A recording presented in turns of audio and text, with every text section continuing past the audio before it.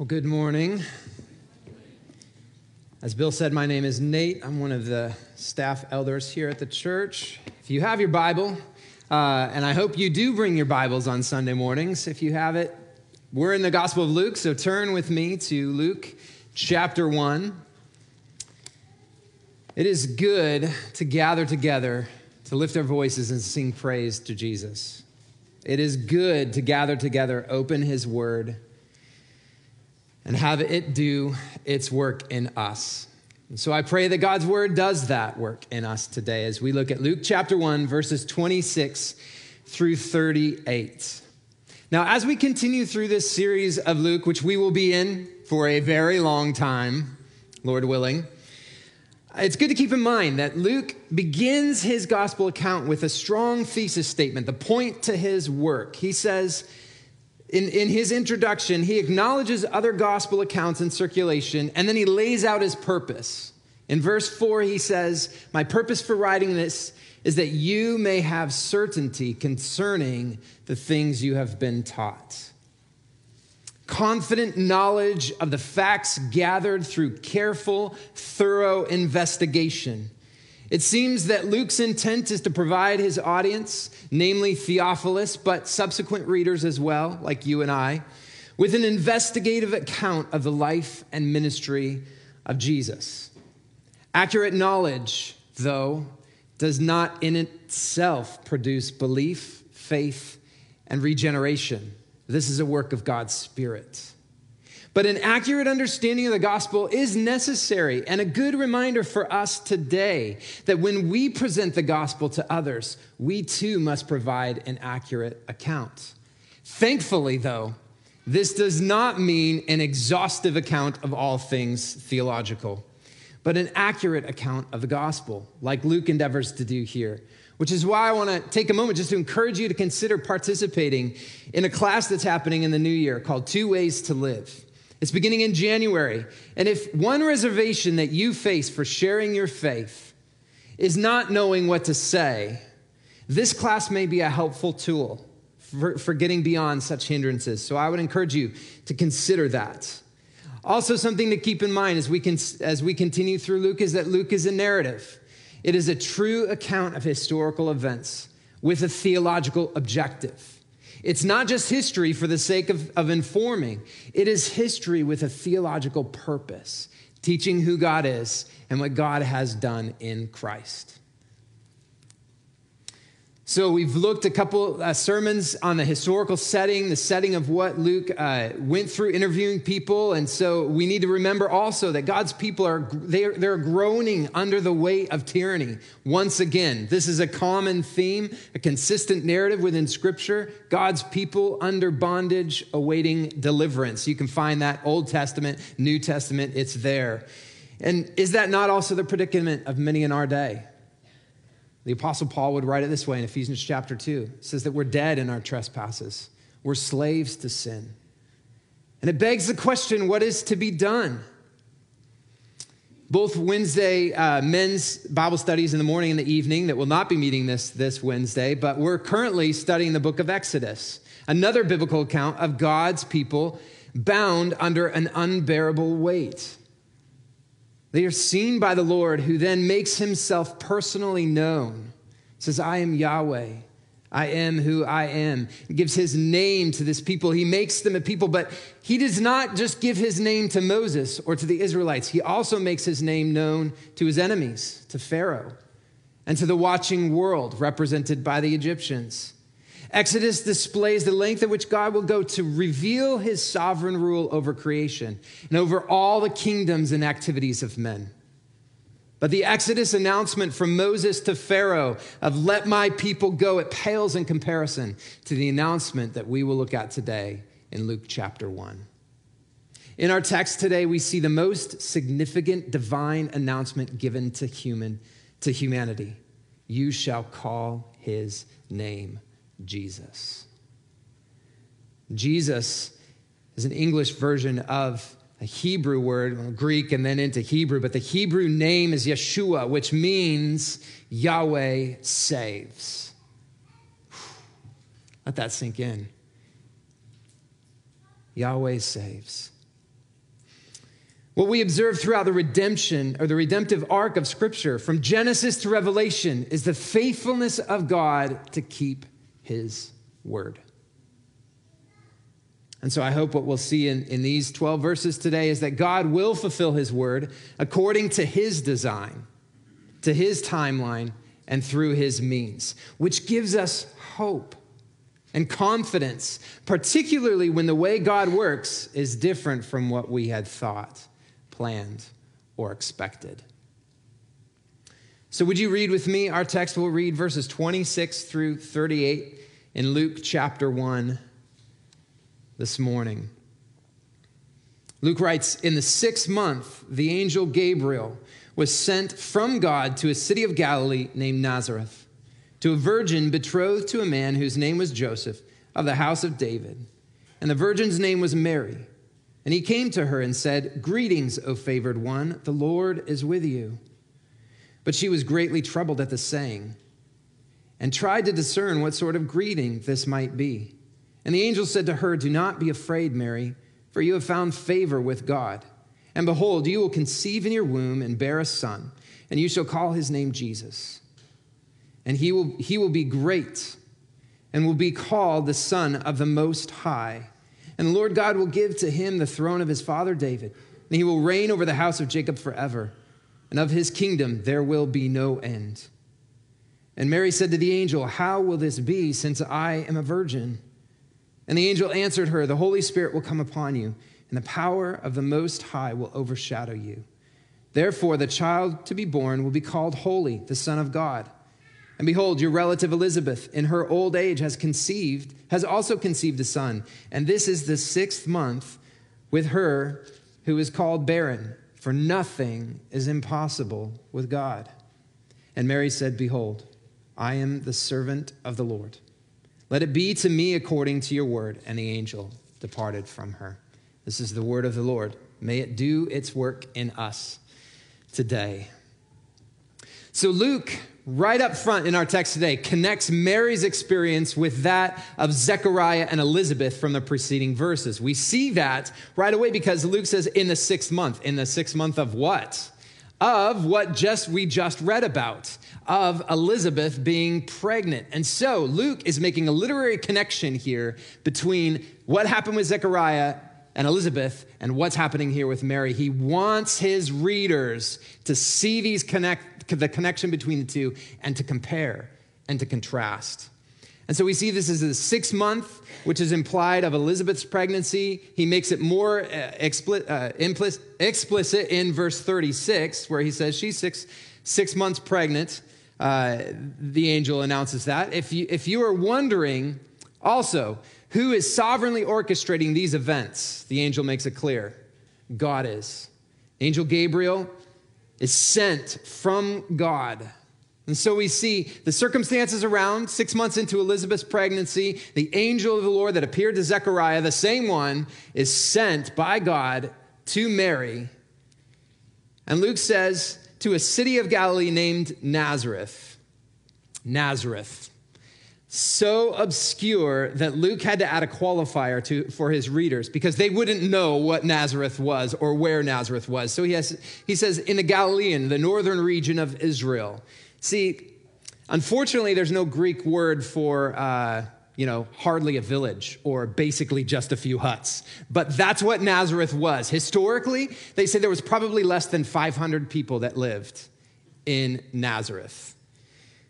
It was really, really small, very insignificant, held no political power. So Luke says, it's in the northern region of Israel, it's in the Galilean region, and what he does here in this introductory sentence is introduces an obscure girl of no political importance from a very small village in the hills of Galilee, which in itself was very insignificant. So we contrast that with what we just saw in the experience with Zechariah. Zechariah was an Israelite from a priestly lineage, highly educated. The Jewish education system was centered around the Torah, the Old Testament. Zechariah likely had every single word of the Old Testament memorized. That he was the elite.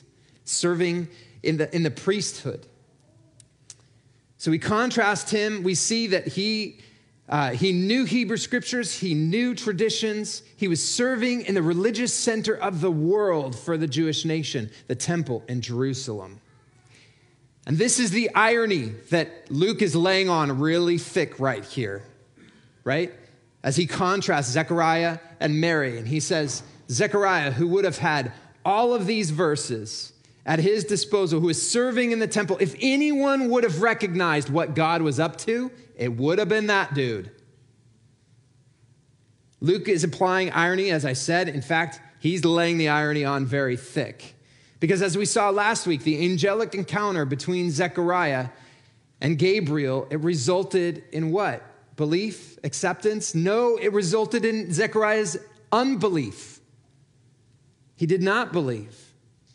The one who would have had all the texts about Abraham and Sarah conceiving in their old age, like Genesis 18, memorized, had stories like Elkanah and Hannah, also barren, becoming the mother of Israel's esteemed judge Samuel in 1 Samuel chapter 1. Or Judges chapter 13, Manoah and his unfortunately unnamed wife, who were also barren, who also had an angel show up to them and tell them they were going to have it. Zechariah would have had all these texts at his disposal. Those things should have informed his response, but they did not. Instead, Zechariah did not believe the word of the Lord and was rebuked.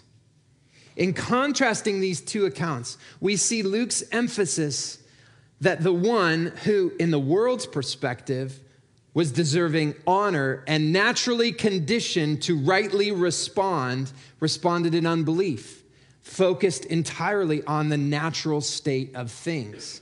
That was Zechariah's response, right? Like, how's this possible? My wife and I are way too old to be having kids, buddy. Like, no, he should have known this is not impossible to the Lord. But then we contrast that with Mary. And we look at what the interaction, we'll look systematically at the interaction of Mary and Gabriel. So begin here in verse 28 and 29. We see that Gabriel was sent to Mary. He appears and says, "Greetings, O favored one." Now, this phrase is very unique. It's only found here in Scripture, and this favored one. And then it's also used, Paul uses it in Ephesians chapter 1, verse 6, where it's translated as glorious grace. Unfortunately, there's been some confusion on this saying. If you come from a Catholic tradition at all, you may have heard the saying, "Hail Mary, full of grace," is a common saying in the Catholic tradition. It is a misunderstanding of the original language. The use of grace is correct, but the source of grace is where the misinterpretation lies. It is not that Mary was full of grace within herself, that she was the source of grace given out to the world, but it was more so, this greeting was that she was the recipient of great grace from God. Greetings, favored one. The angel is acknowledging Mary as the recipient of God's unique favor, God's unmerited, glorious grace. And then he says, "The Lord is with you." Now, there's a measure of tenderness here. God is with you, given to Mary for assurance. But if you're familiar with Luke's account, we'll know that the Lord is with you, Mary, will soon in the next chapter become God with us, with mankind. But there's a tenderness here that's quickly followed by a command. Because God is with you, Mary, do not be afraid. But Luke tells his writers that Mary is extremely perplexed. Now, Zechariah, when he had this interaction with Gabriel as well, he was perplexed. The Greek word used there, tarazo, is found 17 times in the New Testament, and it's found over 1,100 times in the Old Testament. It's translated as trouble. It's a common response when something you don't understand is happening. And understandably so in Zechariah's case, here he is serving alone in the temple, and suddenly an angel appears, probably somewhat alarming. But for Mary, it was intensified. Luke writes that she was not only perplexed, but she was very perplexed. Dia tarazo. This is the only time this word is used, this Greek word is used here for Mary's response. So what caused Mary such deep alarm? On the surface, the fact that wherever she was alone, and an unknown man appears and greets her, which was culturally not done. Without previously knowing, a man would not address a woman in that culture without having some previous established relationship. So that would have been alarming. The fact that, I don't know if she recognized that he was an angel or not, but the fact that he even addressed her was alarming. And one can recognize a potential sense of vulnerability, which Mary would have experienced, contributing to Mary's alarm and even to her response of fear. But Luke wants to clarify, it wasn't the outward circumstances alone that caused such alarm for Mary. What deeply troubled Mary was not the presence of the angel, but what he said. Favored one, the Lord is with you, recipient of God's incredible grace. Mary had never been addressed likely in such a way. And Luke is very clear in verse 29 that she is greatly perplexed at what he said. What Luke is emphasizing here is Mary's humble state. Whereas Zechariah was alarmed by an angelic visit due to the surrounding circumstances, Mary was deeply troubled by how Gabriel addressed her. There was a genuine humility found in Mary, an understanding that she was unlikely someone to be addressed in this way, let alone someone God would involve in the grand story of redemption. Mary was unassuming. Mary did not put on airs or think too highly of herself. She had an accurate view of herself and a lofty view of God, and Luke is emphasizing this. The one who should have recognized what God was doing was bound up in the natural circumstances. But this unknown girl from an unknown village, hardly a village, in this region of Israel, God chooses to work his amazing grace through her, and her response is, who am I? What we see here is God will fulfill his word according to his design, at his timeline, and through his means. And as I said earlier, this gives us hope and confidence, particularly when the way God works is drastically different from what we had thought, planned, or expected. This is a common theme in Scripture. Lots of people had a lot of expectations. Even as Jesus, we continue to go through Matthew, we'll see Jesus did not meet human expectations because they were not accurate expectations. Let's keep moving on. Verses 30 through 33, we see the divine announcement, the message that Gabriel was sent to deliver. And so in verse 30, we see the angel said to her, "Do not be afraid," a comforting command for Mary, "for you have found favor with God. You've been given God's grace. God has placed unmerited favor on you. He says, you will bear a son. You shall call his name Jesus." As I mentioned earlier, Jesus is a translation of Jesus, the Greek word, Hebrew, Yeshua, means Yahweh saves. And the angel says his name will be great. He will be the Son of the Most High. This appears twice in our text. Now, the Most High is a title that is applied to God alone. Cool things happening there.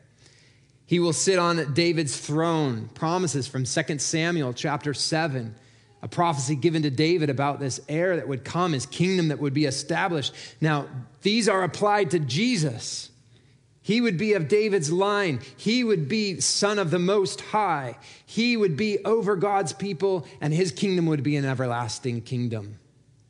This is great news. The declaration as Apostle John would describe in this way. When he says, his introduction is, in the beginning was the Word, and the Word was with God. The Word was God. He was in the beginning with God. All things were made through him, and without him was not anything made that was made. In him was life, and the life was the light of men. Light shines in the darkness, and the darkness has not overcome it. Skipping down to verse 14, he says, and the Word became flesh, and it dwelt among us. We have seen his glory, glory as the only Son from the Father, full of grace and truth. In this announcement, as Gabriel shows up unexpectedly in a small village in the middle of nowhere to a woman of no consequence, no political power or authority, no influence, and he says, Mary, this is what God is doing. He says, you will bear a son. And this won't just be any son. It will be the Son. The one you have been waiting for generations, longing for, to set wrong, all the wrongs all the way back from the garden. He will set them right.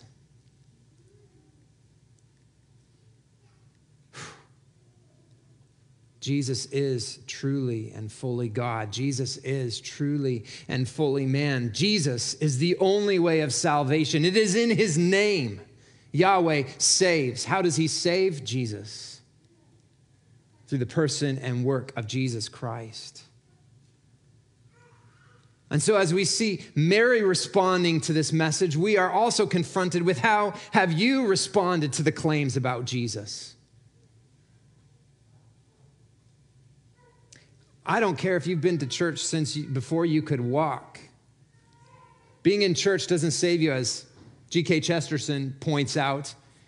Being to church doesn't make you a Christian, even as much as being in a garage makes you a car.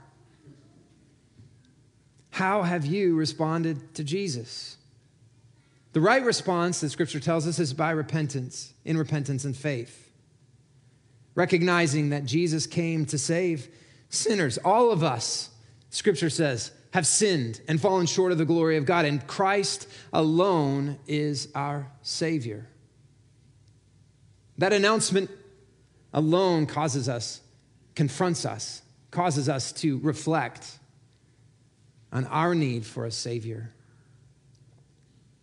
But the beauty of the gospel, what Christ came to accomplish, is to make a way of salvation when there was none, that we can respond to the work of God in Christ with repentance and faith. And I would encourage you, if you have not done so, I would encourage you to respond to Christ today.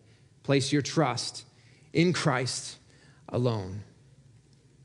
Luke is intentional here. Mary's trust was in the Lord, understanding him to be good.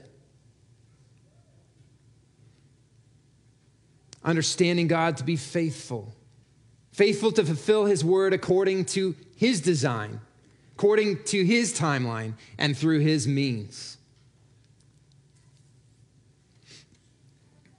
And so the angel Gabriel tells Mary that she will have a son.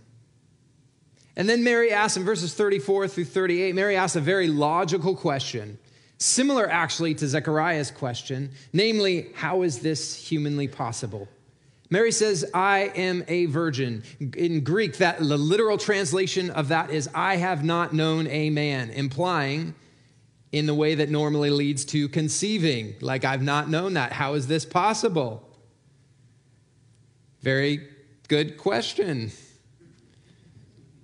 And the conclusion is, it's not humanly possible. Like, God has designed things to work a certain way, and then this is not humanly possible. And the angel's like, you're getting it, Mary. If the question is similar to Zechariah's, why was Gabriel's response so different? If Luke is pushing us to contrast these two scenarios, and we look at Zechariah's question, and we look at Mary's question, and we go, well, they're both kind of looking at natural circumstances and saying, how is this possible? It's not possible. There must have been a reason beyond what we're given for the angel's response. We know that Scripture tells us the Lord sees the heart, sees our motives. And so we look at what Luke reveals in this, and that Zechariah's question led to unbelief. Therefore, we can conclude it was rooted in unbelief. Whereas Mary's question didn't seem to affect her faith in God's doing, even when she didn't understand it or how it was naturally possible. She still had faith that God is who God says he is. If God says it's going to happen, I don't know how it's going to happen, but there was a faith there. And this is precisely what Gabriel points out. The work will not be through natural means, but it will be through supernatural means. Mary's question does not seem to flow from her unbelief or her inability to see beyond her natural circumstances, as it seems to be for Zechariah. We see this in Gabriel's response to Mary compared to the response to Zechariah. The angel in verse 35 explains what is to happen. The angel answered her, "The Holy Spirit will come upon you, and the power of the Most High will overshadow you. Therefore, the child to be born will be called Holy, the Son of God." The power of the Most High will overshadow you. There's some interesting things happening in the language here that would have been picked up by even the most common of Jews. And this word used, overshadow, it would have evoked remembering the Exodus and other points of Israel's history, where God's presence was manifested in a cloud which led the people and eventually overshadowed the tabernacle. One theologian writes it this way. He says, quote, "The divine cloud that established God's presence in a place." We see that in Exodus 40 in the tabernacle. We see it in 1 Kings chapter 8 in Solomon's temple. But he says, the divine cloud that established God's presence in a place now does so in a person. The divine overshadowing of the earthly tabernacle was a foreshadowing of the living tabernacle, the incarnation. The divine cloud that guided the Israelites in the wilderness and infused the tabernacle at Sinai completes the drama of salvation by infusing Mary's womb with Jesus, the Son of God, and through Jesus, the apostolic community of faith. Solomon's temple was the first and only temple filled by the cloud. All subsequent temples were void of the cloud. And so there was this angst in God's people, like God's presence, where is it? We hear of accounts of the tabernacle of God's presence. And if you read the end of the chapter of Exodus, end of the book of Exodus, chapter 40, like there's this amazing moment where God's presence fills the tabernacle and you think like, this is God's people. They've been given God's law. They've been shown how to live. Here's God's leader, Moses. Like he's going to go in and have a party with God and it's going to be amazing. And Moses at the end of Exodus goes to the door of the tabernacle and is barred from entering. Well, there's a couple sermons right there. That's beautiful. But if you want to find that out, Wednesday morning, Wednesday evening, you can dive in. Guys, sorry, girls. You can talk to Donna about adding Exodus next time. Solomon's temple, we see this filling of God's presence in this cloud. And so we see similar language that the angel gives to Mary, like God's presence, the Almighty, the Most High will overshadow you. This is God's doing. And we think how John, like that John's introduction, how I read that earlier, John's understanding of this is Jesus, the Word made flesh, came and built his tent. He tabernacled among us. Similar language. And it's referring back to what God did, and it's pulling forward and saying, see this, that tent, it wasn't about the tent in the wilderness. It was about Jesus, what God was doing here. I mean, whoa. Just imagine this for a moment. You're just living your life every day in a small village. Like, nobody cares about Nazareth. There's no one trying to conquer it. Like, nobody knows what's happening there. There's no Nazareth Gazette. Like, it's just life in rural, like, backwoods, just this small place. And God's messenger shows up and says, guess what? You're going to be part of God's plan. You're going to be part of the story of redemption that Israel has been waiting for generations to see come about.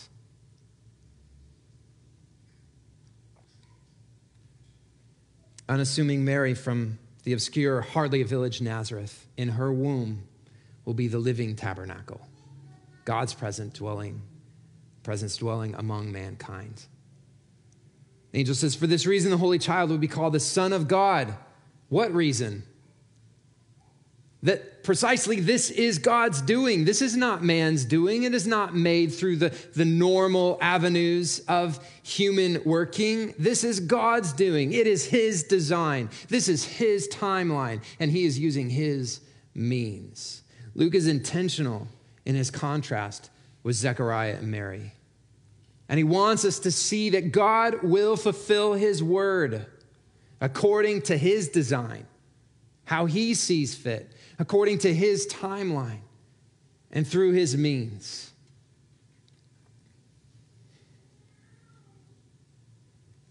Like many her age, Mary probably had plans and dreams of what her future would look like.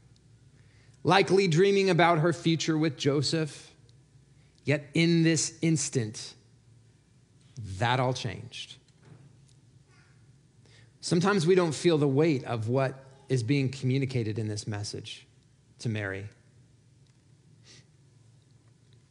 In an instant, her entire future dramatically changed. How do you respond when your plans change instantly from this direction to somewhere over there?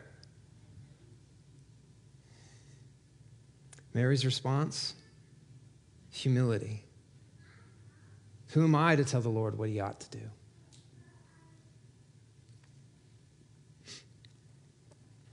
One theologian said, the unexpectedness of God's choosing one so unlikely and unimportant is confounding and perplexing. It is not something Mary finds assuring. Only in wrestling with the word may Mary become a servant of the word. As Luke began in his initial gospel account, these are witnesses and servants of the word. She submits herself to the word of the Lord. Luke declares these ministers and servants of the word are those who see themselves rightly, not overinflating their importance. But Mary, like others we'll see as we continue through Luke's gospel, responding by declaring, I am God's slave. It is that strong. We like to soften a little bit and say it's servant. No, it is. I am the slave of the Lord. He is my master. I will do what he commands me to do. Is that your disposition? Is that mine?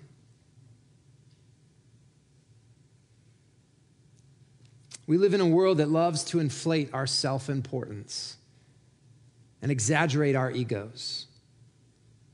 The world commonly and often promotes boast in your accomplishments. Tell others the things that you have done, because really it's all about you anyway. That is the cultural narrative of the culture we live in. But these are lies. They become the mainstream narrative in the modern Western world. This way of thinking was completely foreign to Mary. Like a language she never learned. Now, I imagine that she was conflicted with the same inward bent as every fallen human, but she resisted this temptation towards self-centeredness by setting her eyes upon the Lord. She fought against her own doubts by trusting in the goodness of God, and she faced her fears with obedience to the Lord. This interruption was unplanned, and it was a massive, life-altering interruption. Mary responded with faith in God, trust in his design, in his timing and his means. And so I'd encourage you, consider time in your past. Don't consider the outcome. Just consider the time in your past when your plans were greatly disrupted.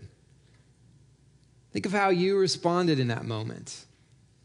Likely your circumstances, mine, I have a few, likely were not as dramatic as Mary's. It could have been an interruption through ordinary means. But how did you respond? Do you respond with trust in Christ? Trust in his sovereign goodness over your life? As we've seen, Mary's life was disrupted in a dramatic way. Her life literally was never the same, yet she responded with humility, a right view of herself and a right view of God. Thus, she obediently embraced the task of the Lord had given her, despite worldly consequences. As we're comparing Zechariah and Elizabeth's experience, Zechariah's disobedience still led to the blessing that removed their worldly reproach. Luke tells us that. They were under a reproach. It was a negative thing in Jewish culture to be childless. When they had a child, that perception of them, that negative perception, some even Jewish folklore is that you're under a curse if you can't have kids. It was strong. But Mary's obedience and humility led her to walk a life that poured on the reproach. Mary's humble obedience meant that she would likely be despised by her neighbors, at the very least, possibly rejected by her family members, divorced by her fiancé, which was a legal action with extreme social consequences, and possibly even charged by her leaders, which a guilty verdict carried capital punishment. Her life was very altered by this announcement. Obedience for Mary was costly. She didn't know quite how costly, but it was going to cost. And her response, behold, I am a servant of the Lord. Let it be to me according to your word.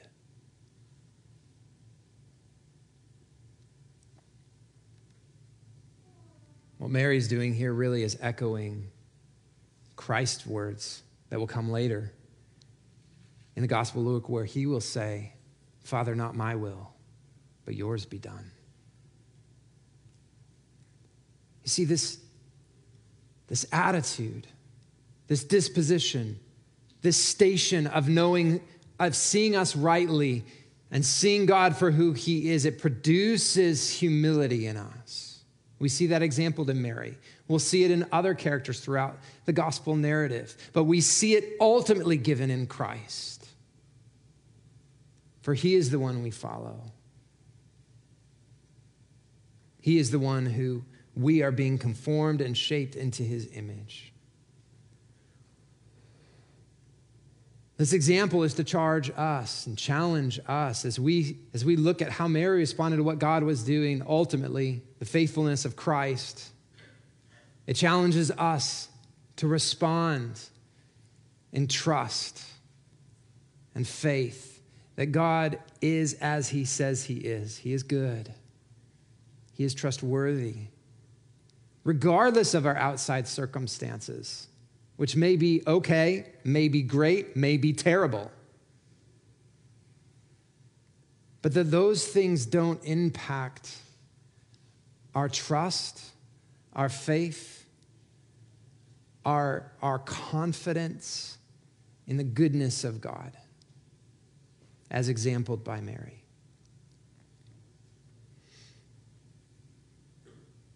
So my prayer for you today is that may you take comfort in the goodness of God, who has fulfilled and will fulfill his word, every single one, according to his design, by his timeline and through his means. It may not look like what you think it will. Oftentimes, most of the time it doesn't.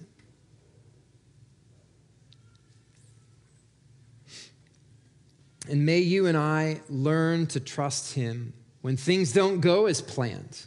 May we take comfort in the truth that God is trustworthy, that he is faithful, that he is sovereign over all things, and that he is good. For he alone is God. Amen. Let's pray.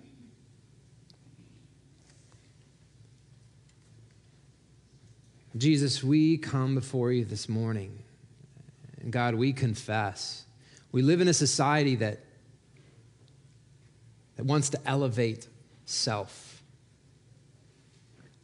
God, we read this account of Mary and I think, oh man, I don't even know. If you disrupted my life that much, I don't even know how I would respond. Lord, I pray that you would work in us. God, our desire is not to be better versions of ourselves. Our desire is not to be more like Mary. Our desire is to look like Christ. Confident that, God, you are good, and that there is no shadow of turning in you at all. That, God, you are trustworthy.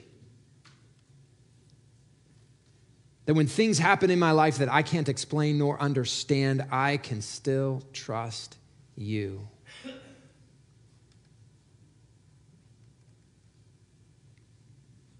And God, that you are working. You are working to save. You are working to redeem. You are working to conform us into the image of your Son. And I pray, God, that you would work in us, that you would convict us, God, where we need to be convicted. God, that we would respond with humility and repentance, confession, turning to you, Jesus. God, that you would help us to find our identity in you and who you say we are, not in the things that we do, not in our circumstances in the here and now, but we would find our identity in who you have called us to be, who you have declared us to be through your word. I pray, God, that you would work in our lives to the glory of your great name. I pray these things in Jesus' name. Amen.